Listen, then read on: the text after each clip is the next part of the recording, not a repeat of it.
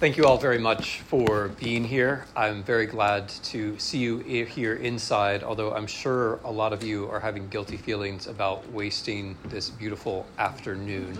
If this were my lecture class, I would literally take you all outside, which is what we do. We just go outside and we give the lecture class outside. I am going to be talking to you today for about 45 minutes about what I take to be the crucial issue of this year and perhaps the next years to come, which is what happens in this war. I've titled this lecture, As Ukraine Goes, So Goes the World. And I've titled it this way, not because I think Ukraine is the only place in the world that matters, but because I think that Ukraine and this war reveal some of the possible turning points, not just for Ukraine, but for all of us. This case I'm going to try to make across 4 issue areas. I'm going to talk about the future of fascism, ? The normalization of genocide, ? The continuity of colonization, ? And the ethic of democracy, ? So as you can see, I'm saving the happy part for the end. And of course, there's always the risk that I'll run out of time and there will be no happy part, right? Which is also true in life. I'm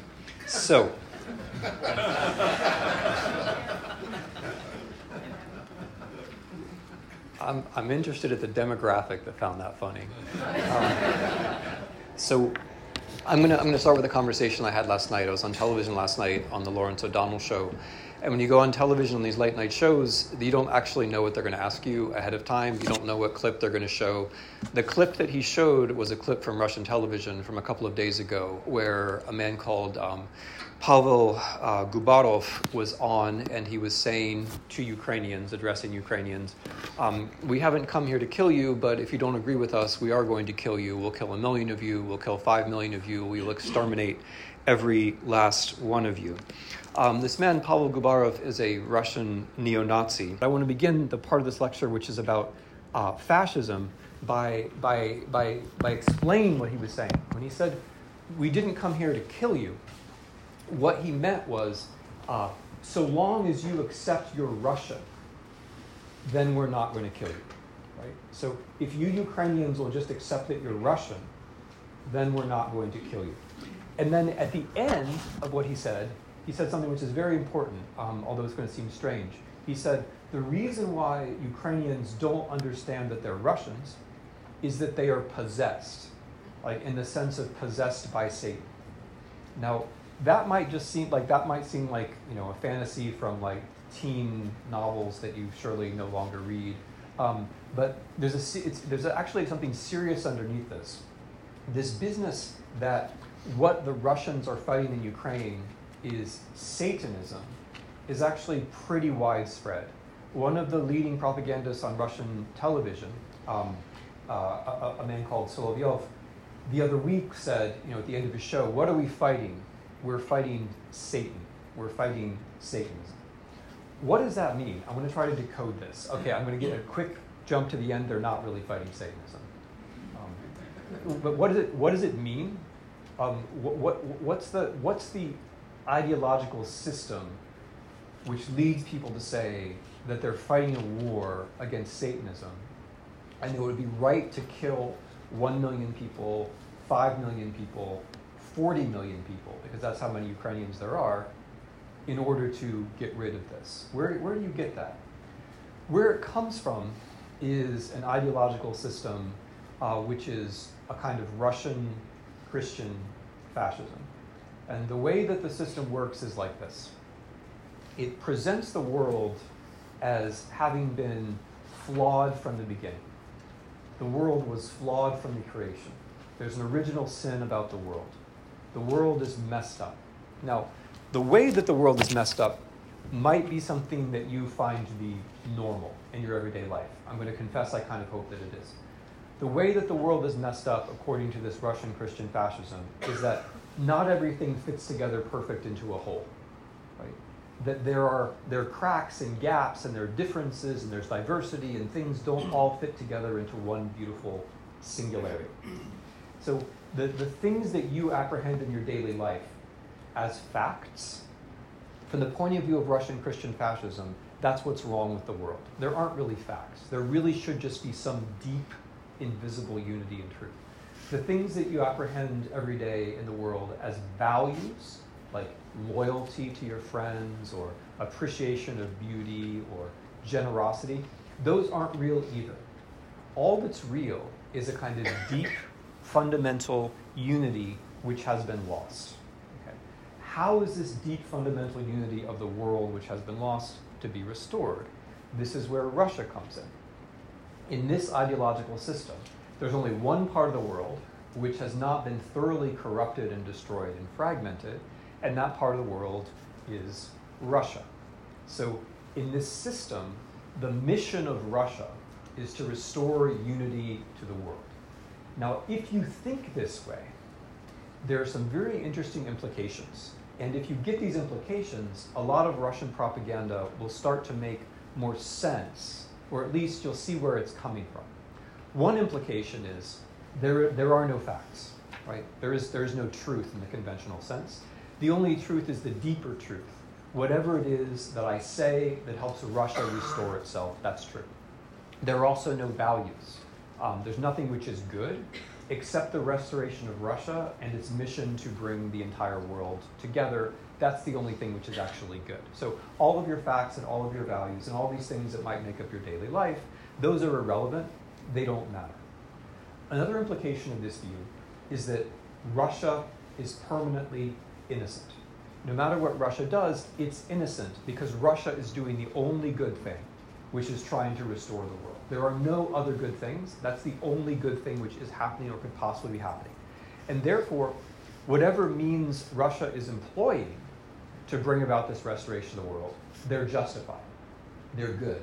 So what might look like an invasion of another country, or what might look like missile attacks, or what might look like rape, or what might look like the execution of local leaders, or what might look like mass graves, those things are all good because Russia's doing them, and therefore they are part of this restoration of the world.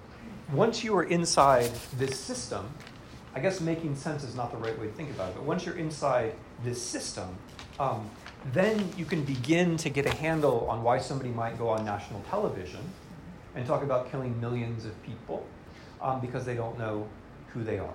Now, this also has direct implications for politics. In this version of Christian fascism, Jesus is wrong. Jesus got Christianity wrong. Christianity is not about loving your neighbor. Christianity is about knowing who your enemy is. That's where Christianity begins. Okay, so in this version of Christianity, it's not about what you do or how you treat others well.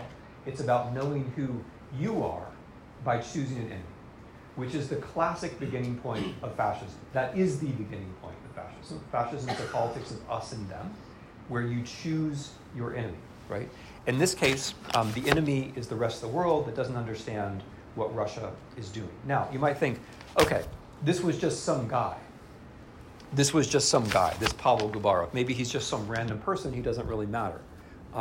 But these ideas that I've just been summarizing are very widely held.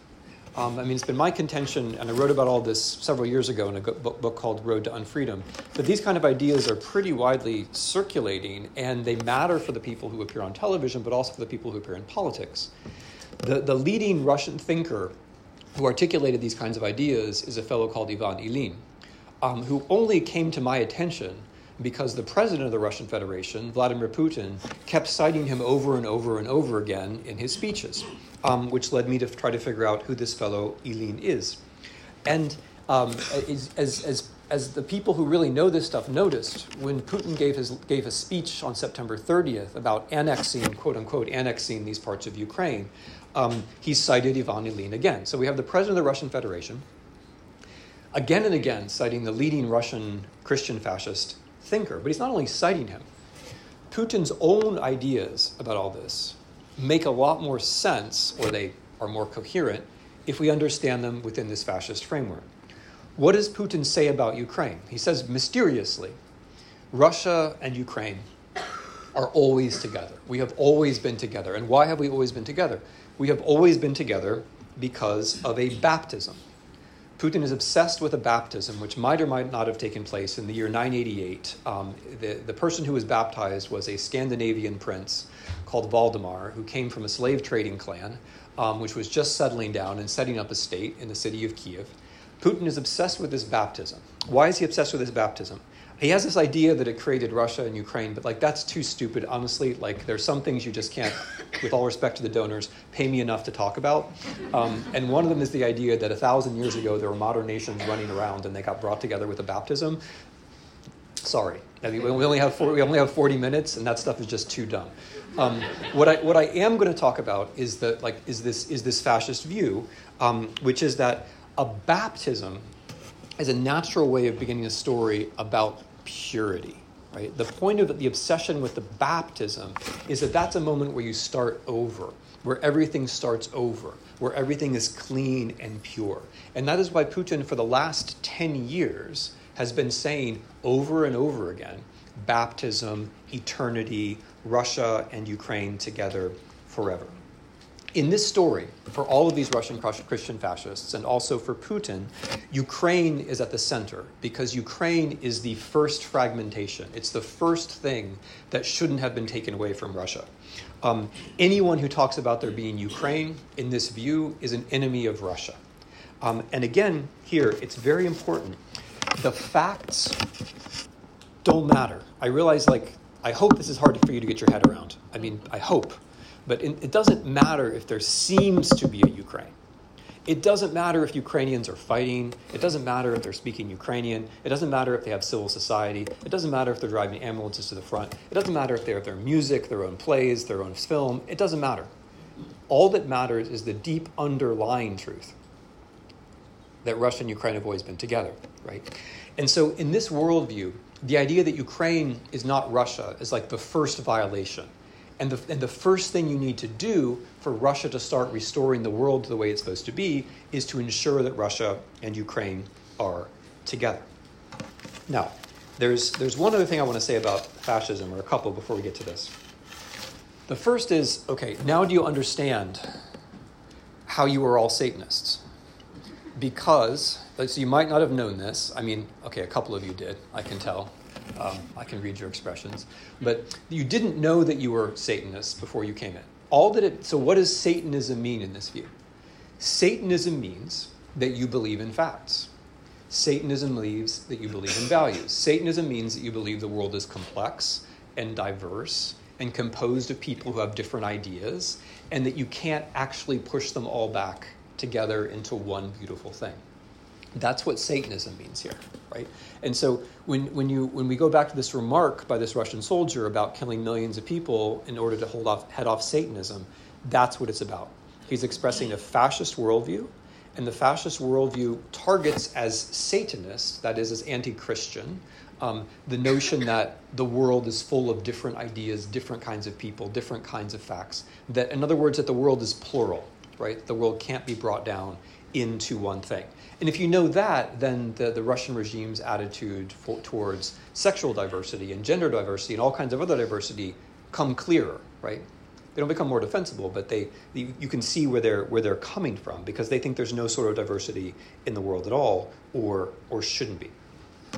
The other implication of this, which is really interesting, is that you understand why the Russians are always calling other people fascists. Okay, so you might have noticed that there's this trend, which is very 21st century, which is that you are a fascist and that you call other people fascists. This is what I call in my book schizofascism. And the Russian Christian fascists do this all the time. They say and do things which are incontestably fascist, but then they say that you're the fascists, right? You're the actual fascists. How does that work? Why does that actually make sense? Or why does it make a kind of sense? The way that it makes a kind of sense is that fascism, so stay with me. We got to stay in this mindset for 5 more seconds. In fascism, there aren't really facts, right? There aren't. So it doesn't and fascism is about the celebration of will. It's about the celebration of imagination. So if I call non-fascists fascists, I'm actually doing something which is consistent with fascism, right? I'm imposing my propaganda, my ideas on the world. And don't say that it doesn't work, because it does work. People spend a whole lot of time asking themselves, like, am I a fascist? Okay, maybe not that, but they spend a whole lot of time asking themselves, are Ukrainians all fascists? Right? Don't they? They spend an awful lot of that. And that's that. And interestingly, the people who are saying that Ukrainians are all fascists are often fascists, right? That doesn't stop it from working. So ultimately, this is a politics of us and them, where the us is Russia, and Russia has the right to do whatever it wants to do because Russia is the only power that can restore the world to the way the world is supposed to be. What does this mean for the politics of this war? I mean, there's a very clear lesson here. Fascism was never defeated as an idea. We'd like to think that fascism was defeated as an idea. We'd like to think that democracy was always stronger than fascism, but it wasn't. Fascism very nearly defeated democracy in this country. It could defeat fascism in this country again. In the 1930s, fascism was generally thought to have triumphed over democracy in much of Europe and certainly among many Americans. The reason why fascism lost is because the Germans and the Italians lost the Second World War. Not because, whatever we might want to think, that our ideas might be the better ideas, but it's not because the Democrats and the liberals won the argument. It's because they won the war. And so if one doesn't want there to be fascism in the world, that's something which is worth remembering. Because these kinds of concepts, I can clarify them, I can talk about them, I can have debates about them, but they're not going to be defeated that way, right? You're not going to stop being Satanists, if you see what I mean, right? You're not going to stop being Satanists by making the argument, right? You're only going to stop being Satanists when these kinds of ideas don't win on the battlefield. So the battlefield brings me to the second thing I wanted to talk about, which is the normalization of genocide, ? So going back to this remark, it should seem a little strange that on primetime television you have someone standing up and saying we're going to kill 1 million, 5 million, 40 million people, we're going to exterminate them all. If it doesn't seem strange, it's because we're getting used to all of this. And that's the thing which troubles me when I say normalization. And again, when I cite this fellow Gubarov, I'm really just doing this because he's the most recent person on television. All of Russian television is basically one big genocidal echo chamber all the time. There are good people like Julia Davis on Twitter who are slicing up the clips so that you can see this if you want to. But it's normal. And again, it's not just normal for the propagandists, it's also normal for Mr. Putin. Mr. Putin has been saying for almost a decade now, but with particular intensity since the end of last year, that there is no such thing as the Ukrainian people. You say there's no such thing as a certain people when you're planning to destroy that people, right? When you deny the existence of a people, what you're saying is, I'm going to create the conditions in which those people no longer exist. This is genocidal language. And this genocidal language, I want to make clear, works well with this specific kind of Russian fascism which I've been describing. Because if Russia and Ukraine have always eternally been together because of this baptism 1,000 years ago, and that's the deep underlying truth, then there isn't a Ukraine. And if there seems to be a Ukraine, what's the source of that? The source of that is alien factors who somehow crept in from the outside, right? So there isn't really a Ukraine. There are just Poles or Habsburgs or Germans or Jews or European Union members or Americans. Someone has come in from the outside and they've spoiled our Eden. Someone's come in from the outside, they've infected our unity. Someone's come in and they've created this artificial thing. And that, by the way, explains the Russian war plan, because the political assumption of Russian war planning was there isn't really a Ukraine, it's just these foreign-backed elites at the top, right? Like that Jew Zelensky. It's just these foreign-backed elites at the top, and as soon as we kill all of them, then all of the happy Ukrainian peasants will make parades for us, bread and salt, all of that. And the reason that they expect that is the way that they think about the non-existence of the Ukrainian nation.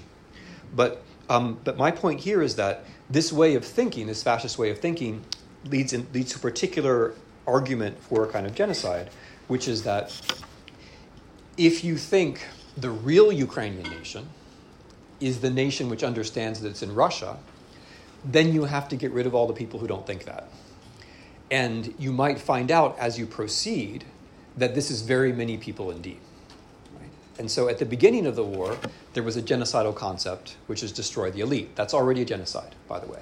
According to the 1948 convention, if I try to destroy the thinking classes or the political classes or the educated classes of a group, that's already genocide.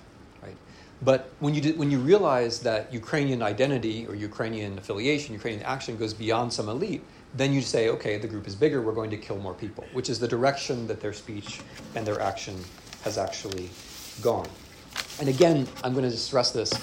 The problem is not that they don't say this. Like normally, when you talk about genocide, the lawyers will come up, but they'll sort of nod and they'll say, well, yes, terrible things happened, but it's very hard to prove intent. That is just not the case this time. That is not the case. There's an overabundance of declaration of genocidal intent. And the problem is that we're getting used to it or have already gotten used to it to the point that if we say, well, we're not sure there's genocidal intent, it's because we're so jaded by listening to people talk about killing millions of people on television, right? That when the president of Russia says that there isn't a Ukrainian nation, he is setting up genocidal intent. When Dmitry Medvedev, the former president of Russia, a member of the Security Council, talks about exterminating the Ukrainian nation, he's expressing genocidal intent. When television propagandists, all of whom work for the state, tell the Russian people over and over again that the Ukrainians should be exterminated, that is incitement to genocide, that is an expression of genocidal intent, right? So the interesting thing about this genocide, if interesting is the right word, it's not just that the Russian invasion and occupation of Ukraine has led to crimes which meet all of the criteria of the 1948 convention, which I'm going to mention to you now. Killing members of the group, yes. Causing serious bodily or mental harm to members of the group, yes. Deliberately inflicting on the group conditions of life calculated to bring about its physical destruction in whole or in part, yes. Imposing measures intended to prevent births, yes. Forcibly transferring children of the group to another group, yes. The children part, by the way, is often overlooked, but the Russians have deported by their own count 4 million people from Ukraine, which is 1/10 of the population, and includes hundreds of thousands of children, many of whom have been taken deliberately from their parents with the idea that they will now be raised as Russians rather than Ukrainians.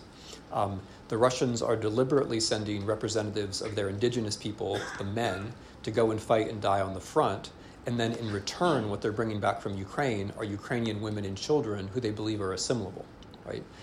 All of that is many things, but one of the things that is genocidal.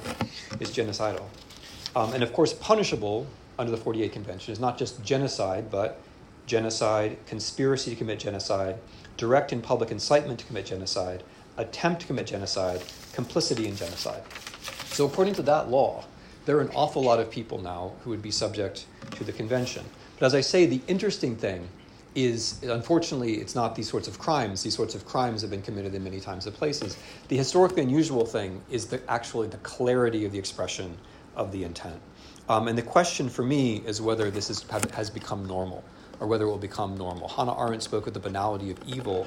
What I'm worried about is the banalization of genocide, where people talk about committing genocide so much that we just sort of take it for granted. And then if we're asked, was there a genocide? It doesn't seem to us like a genocide, because a genocide is something unusual, something extraordinary, something exceptional. But by talking about genocide all the time, they're making it normal.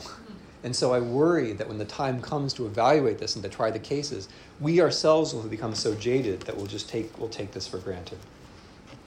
The third issue area, and it's related, that I wanted to talk about, is the continuity of colonization, ?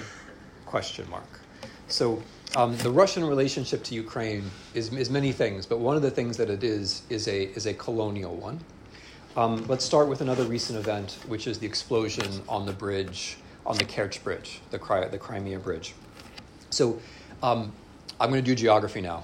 It's going to be hard. You're going to be quizzed afterwards. From the point of view of Russia, Crimea is an island. There's no land connection to Crimea. From the point of view of Ukraine, Crimea is a peninsula. There is a land connection between Ukraine and Crimea, which, by the way, is why Crimea was attached to Ukraine. After Russia invaded Ukraine for the first time in 2014, they built a bridge, completed in 2018, from a tip of Russia all the way over to Crimea. So the existence of that bridge is a result of a war of aggression and an illegal annexation. So we're in a moment now where Russia and Ukraine are at war, and they express two competing visions for what should happen to the Crimean Peninsula. From the Russian point of view, it should be naval bases, oppression of the native population, state terror. The Ukrainian proposals, which we'll see after they get Crimea back, whether they do this, but the Ukrainian proposals are no military bases at all, demilitarization, one big national park, and rights for the indigenous people of Crimea, who are the Crimean Tatars. What we don't always remember, I'm going to dwell on Crimea now, because there's a way in which Crimea seems to many people like a fait accompli. But the Russian invasion of Crimea was no more legitimate than the Russian invasion of the rest of Ukraine. They were both invasions. They both violated international law. They were both covered by these fake referenda. And in 2014, the referendum was just as fake as the ones that were held a few weeks ago. Just as fake. If you were presented with a referendum in which you had two options and both of them were, I want to be annexed with Russia, probably you would think that something was wrong. And that is what happened in 2014. Both options were yes, annexation, right? And in that referendum, about a third of the Crimean population took part, and the vote was split between the two yeses. So no matter how you look at it, there's nothing legitimate. Oh, I forgot to say, you can't hold a referendum after you invade a country. That's one of the rules. You're not allowed to go door to door with guns, and that's not a referendum anymore when you do that. So 8 years have passed. And Russian propaganda in 2014 was pretty effective. And so now we've kind of reached a point where we might say, oh, well, Ukraine, that's a real place. But no, Crimea, that was always Russia. No, it wasn't. When anyone talks about always, it means they're an imperialist. Because what imperialists do is they take the actually existing history of actually existing peoples and places, and they say, I get to decide when it starts new. And of course, if I can decide when it starts new, then I also get to decide when it's always. Right? So if you meet a girl and you take her out on a Friday night and then the next Monday you say, hey, we've always been together, okay, you've always been together if life started on Friday. That is how, and it did because that's when you met the love of your life, right? Okay. That way, I'm just testing the waters to see in Yukon, is there still dating and Friday night, does it still mean anything? So where were we? So in the case of the Crimean Peninsula, I'm going to make a long story pretty short, but in the case of the Crimean Peninsula, there is a lot of history involving, for example, a Crimean state, which existed for 400 years, 600 years if you count the Mongol period. Crimea never had anything to do with Russia. There were no Russians living there until Russia annexed it in the late 18th century, which from a historical point of view is, sorry, I'm a historian, that's pretty recent. We've been around for a long time. So when Russia annexed Crimea, and here's where things get interesting, and it'll be familiar to all of you who study colonialism of any kind. Catherine the Great referred to Crimea and the South Ukrainian territories north of Crimea. She referred to them as New Russia. Okay, that's the magic. Right? The new world. Okay, you can settle the new world. There's nobody there, right? Because you called it new. You discovered it. It's the same colonial thing, right? So new Russia means we get to start again. The people who are there don't count. Their history is gone. Eventually, every single Crimean Tatar, every single one will be deported. In 1944 under Stalin, every last man, woman, and child will be deported. Right? Catherine the Great says Crimea, this is new territory. She comes in, she renames all the places. She sends in scientists to write new atlases and to chart everything. And you start new. Okay, so if you start new like that, then you get to say always. And I'm just pointing this out because when Russia invaded Crimea in 2014, The idea was that Russia and Crimea were always the same country. And a lot of people bought that. A lot of people bought it. It depends on when your always starts, right? It could have started last Friday. I'm sure for some of you it did start last Friday, and good luck. I wish you whatever it is that I can wish you in the 21st century. It's not going to be easy. But that's a different lecture. So in 2014, when Russia invades, what happens? Crimean Tatars, every last one of whom had been deported in 1944 under Stalin, had started to come back to Crimea in independent Ukraine. Now they flee again, right? Many of them flee north to other parts of Ukraine. The Crimean civil society organizations are all banned. The Crimean writers are now in Russian prison. Some of them for what are clearly nothing, like some of them are serving sentences like 17 years for what is basically thought crime, for having the wrong ideas. The Crimean political institutions, which existed in independent Ukraine from 1991 to 2014, which included a kind of local parliament, local representation, those are, of course, all gone, right? All of that is gone.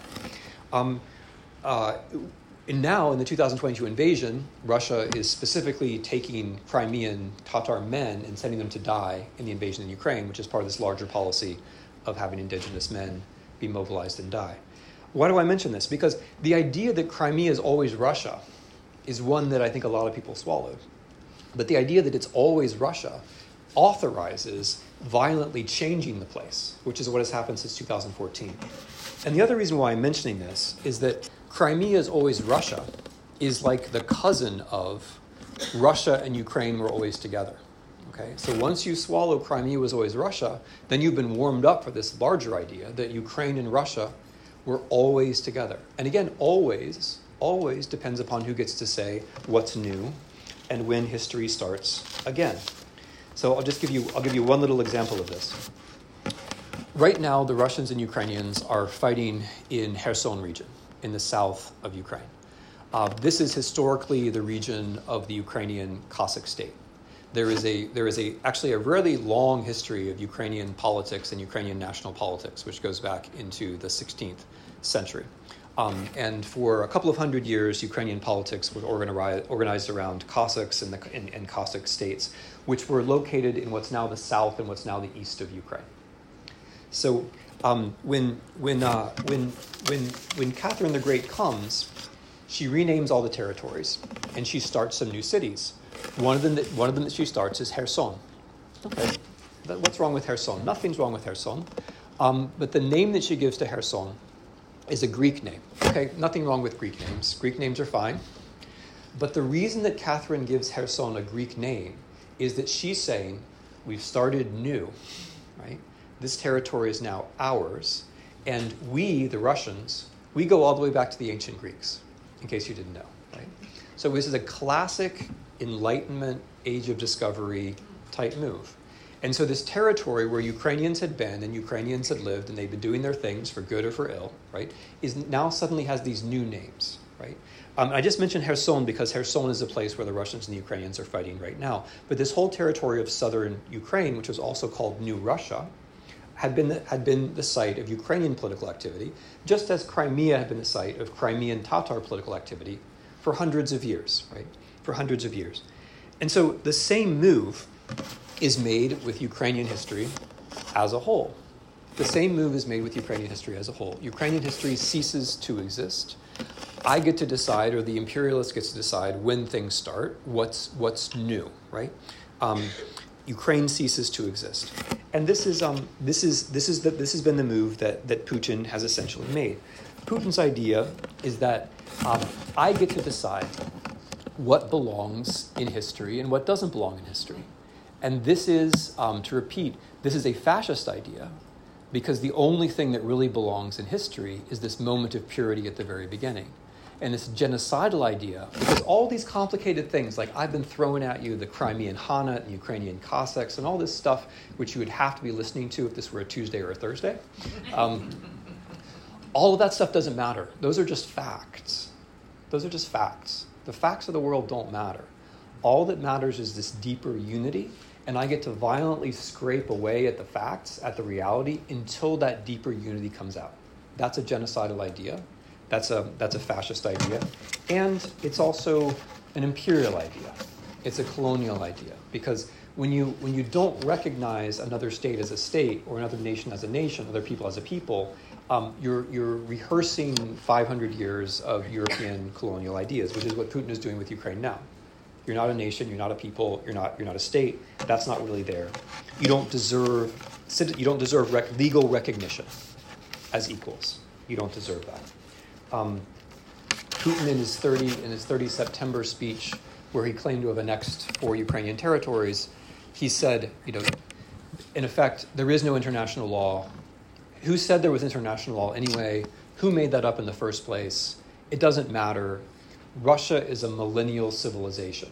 Right? That's it in a nutshell. The claim that we are there and we've been there forever, and the millennial, which is a reference to this baptism that he's fascinated with, that means that we can do whatever we like, and the rules don't apply. Okay.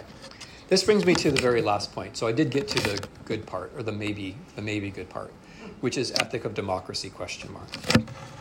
So if you've accepted any of the arguments that I've made in this lecture, these arguments about fascism and about genocide and about colonialism, then maybe you'll agree with me that political theory matters, that alternative notions of politics matter, that there are things in the world besides democracy and liberalism, and that they have their own ideas. They may be strange ideas, maybe they're not appealing ideas, but they are ideas. They're out there. You might agree with me, again, with respect to fascism and genocide and colonialism, you might agree with me that the past matters, that it's really hard to evaluate the kinds of claims that Putin and other propagandists are making without knowing something about the past. Because face it, if someone says Russia and Ukraine were always together, and they're the ones who write the textbooks, which they are, even in this country, you're going to believe it, unless, you're going to believe it, right? Unless you have some access to historical source material, unless there's some contestation, unless there's some argument. And I'm sorry for this list, but the future also seems to matter too. The future seems to be open. Many things seem to be possible. Maybe there will be a lot more genocide. Maybe there will be a lot more fascism. Maybe there will be a lot more colonialism. Maybe there will, right? That all seems possible. And where I want to land this is that all of this, that the past matters, that the future matters, that ideas matter, we have really hurt our own democracy by forgetting that.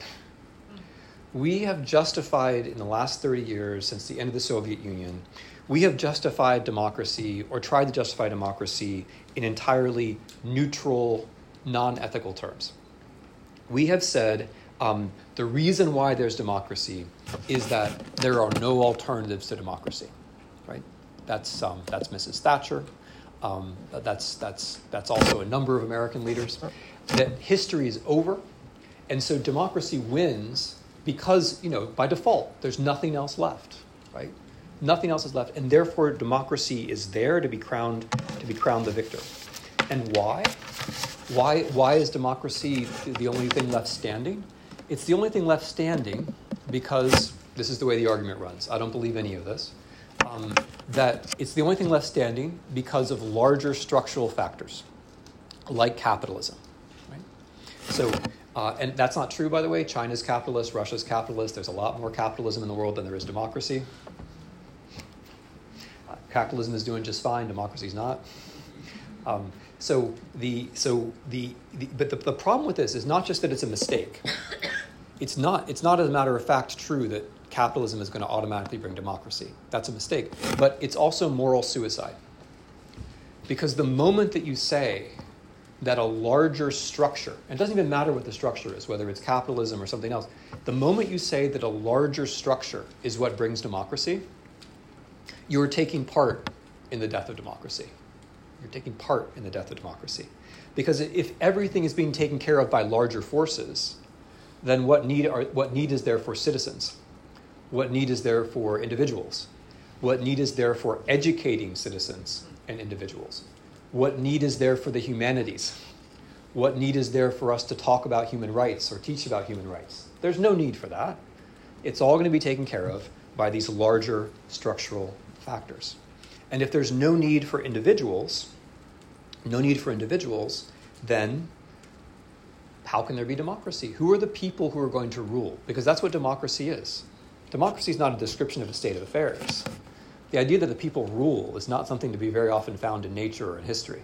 Democracy is a description of an ideal in this country and everywhere else. So if there's going to be democracy, then there have to be people who want to rule. Now, when democracy then faces a crisis, when it faces a challenge, what happens? If you believe that democracy is just a matter of the larger forces doing the work for you, setting things up so that there are no alternatives, how do you react to a challenge? What do? You give up. What else are you going to do? You give up. If it's all about the larger forces, and if I turn around and say, well, the larger forces don't actually seem to be working, well, then you give up. And this isn't just a theoretical proposition. This is a description of how an awful lot of us have behaved facing challenges in this country and around the world in the last few years and decades. And I'm going to close this with the example of this war. I'm going to close it with another television anecdote.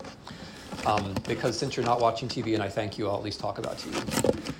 A couple of days before, or at least most of you are not watching TV. A couple of days before the war began, I went on 60 Minutes, which if you're like undergraduates, and there are lots of undergraduates here, which is great, but like I'm sure you have no idea what that is. It's a show that's been airing. It's a news digest show that's been airing since like I was a kid, maybe even before that. So I went on 60 Minutes, and the question was, is Zelensky going to stay? Because it looked like Russia might invade Ukraine, and so like Zelensky, he's just this little guy, he's a comedian. Who is this guy? He's Ukrainian. What's Ukraine? Doesn't really exist. Who is this guy? What's he going to do? And so the drift of the question was, of course he's going to run away. And I said, no, he's not going to run away. He's going to stay. And so mockery ensues on social media. Then a couple of days after that, I'm teaching a class. I'm a guest at a colleague's class at Yale, and he brings in the national security advisors from the Trump administration, a whole bank of them, national security advisors from the Obama administration, a whole bank of them, and he asks them the same question. Well, he puts me in the middle. He says, Professor Snyder says that Zelensky is going to stay. And they don't laugh at me because they're in classroom mode and they're very polite, but they say, like, with all due respect, Professor Snyder and his historical achievements and he's completely wrong. Zelensky's going to run. Now, why was it common sense that Zelensky was going to run? Why did everybody think Zelensky was going to run? Why did everybody think Ukraine was going to fold in 3 days? Everybody. Not quite literally everybody, but not just the Russians, but the Americans, the American government, thought that Ukraine was going to fold in 3 days. The Russians and the Americans had the same basic idea about what was going to happen. Why? Because if all you believe in is the larger factors, it doesn't occur to you that someone might be courageous. If for 30 years you've been telling yourself it's just the structural factors, then you ask yourself, what am I going to do if the structural factors don't look good? You're going to turn tail and run. That's what you're going to do. That's what they all would have done. And that's why they thought Zelensky was going to do that. And the reason why this is a problem is that democracy depends on an ethic. And this is where the hopeful part comes in, right? This is where the hopeful part comes in. Because when we see Zelensky staying, and there was that moment of fascination, but let's admit it was also a moment of mystery. I mean, the reason why it was so captivating was that no one could really imagine why he was doing this. It was like a completely different program than we thought we were going to watch. Why? Where did this guy come from? How could he be doing this? But then the fact that he stayed turned out to change an awful lot. Right? It made the Ukrainian resistance possible. It's done a good deal to hold off the fascism and the genocide and the colonialism that I've been talking about. But it also opens up a possibility of talking about democracy and freedom in a different way. When Zelensky stays, I'm sure many of you remember this, a couple of days after the war starts, bombs are falling on Kyiv. There are still teams of assassins in Kyiv, in the city, in and around the city, whose task assignment is to murder Zelensky. And he goes out, with his crew, basically, because the people he governed with, like, they're his crew. They wear the same Nike shoes. I'm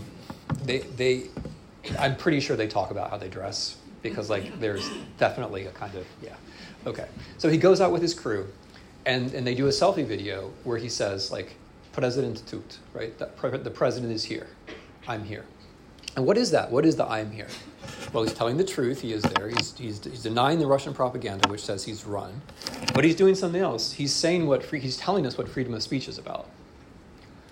Because freedom of speech is not about saying the most obnoxious thing you can from a university lectern and then running. Freedom of speech is not about going on Twitter and like saying something to make other people angry. Like that might be somewhere in the penumbra of freedom of speech. I'm sure it's protected by law and all of that, but that's not actually what freedom of speech is for. Freedom of speech is for speaking truth to power. And freedom of speech is only really relevant when someone is taking corporeal physical risk. So when he says, I am here, it's not just that it's true because it's a description of reality. It's true because he's making it true by being there despite the risk, right? And that's an example which helps us get towards the larger truth of what democracy or freedom has to be. Democracy doesn't just happen. Freedom isn't just the absence of hindrances or obstacles. Freedom is the presence of people who have ideas about how they might want to change the world and are willing to take some risks on behalf of those things. Democracy, likewise, it isn't just what you get when all the other options have failed. As Frederick Douglass said, it's always going to be the result of struggle, right? Always the result of struggle. If there isn't struggle, the larger structural forces are not on your side, right? With either freedom or democracy, they're not on your side. There's going to be friction. There's going to be tension with the larger structural forces. So, the Ukrainians have given us a kind of lesson in what an ethic of democracy might be, that it involves risk, right? That it has to be an ethic, because the moment that you put democracy into the world of stuff that just happens automatically, it's not democracy anymore, right? That it has to be an ethic. And then practically speaking, they've given us lessons in things like civil society, or what they call voluntarism, of decentralization, and then just this very basic fundamental thing that you have the right to choose their own rulers. Like I was just in Ukraine, and I spent a lot of time talking to people about like what they thought freedom was and why they were fighting the Russians, and it was always striking that they had this basic sense that we choose our rulers and they don't, right? Good, but when they talked about freedom, it was never we just have to get them out, and it was always there's going to be a better future afterwards, right? It was always a positive idea of freedom, that freedom is something that you're aiming for, right? It's not just something, you're not just against something, but you're in favor of something. And when I talked to Zelensky about this, because I saw Zelensky for the better part of an afternoon, and all we did was talk about freedom, because he's the kind of guy who, even though he's fighting a war, he doesn't have to tell you, like, I'm the president, and he said, what do you want to talk about? That's literally what he said. He said, what do you want to talk about? And I said, I want to talk about freedom. And he said, great, let's do that. Right? And that's what we did. Because he has some interesting ideas about freedom. It's not just that he's done interesting things. He's done things that are very interesting, but he has interesting ideas. And one of his ideas is that freedom and security work together, which I think is a good idea. Another of his ideas, and this is one I'm going to leave you with, is that if you are a free person, it's not just because you're resisting or opposing, it's because you stand for things, right? Which is a way of saying ethics. And if you stand for things over the course of a life, then you might find yourself in a position where actually you feel like you have to do something, right? So when I talked to him about staying in February, that's what he said. I mean, without boasting or anything, but he said, look, I didn't feel like I had a choice. If I had left, then I wouldn't have been the same person, right? If I had left, I wouldn't have respected myself. He said that multiple times, right? So freedom is not about being against, it's about being for. And then when you're for things over and over, you create a kind of character, and then that character can reside in a place where it can take risks. Okay, so this is as optimistic as I get. I think the fact that Zelensky stays, and I think the fact that the Ukrainians are still fighting, has opened an aperture. If they hadn't, we wouldn't be having this conversation. If they hadn't, and I were giving this lecture, it would be a very much darker lecture, a much darker lecture. Our whole conversation about the future of human rights and democracy would be very different. We would all be accepting the common sense that is about the structural factors. And, oh, look, the structural factors have turned out to be against us because look at China and look at Russia and look at what Russia did to Ukraine and what Russia did to Europe. And that hasn't happened yet. And I don't think it's going to happen. But if it's not going to happen, one of the reasons it's not going to happen is that somebody decided that it wasn't all about the structural forces, right? And that person is right. And that person is right.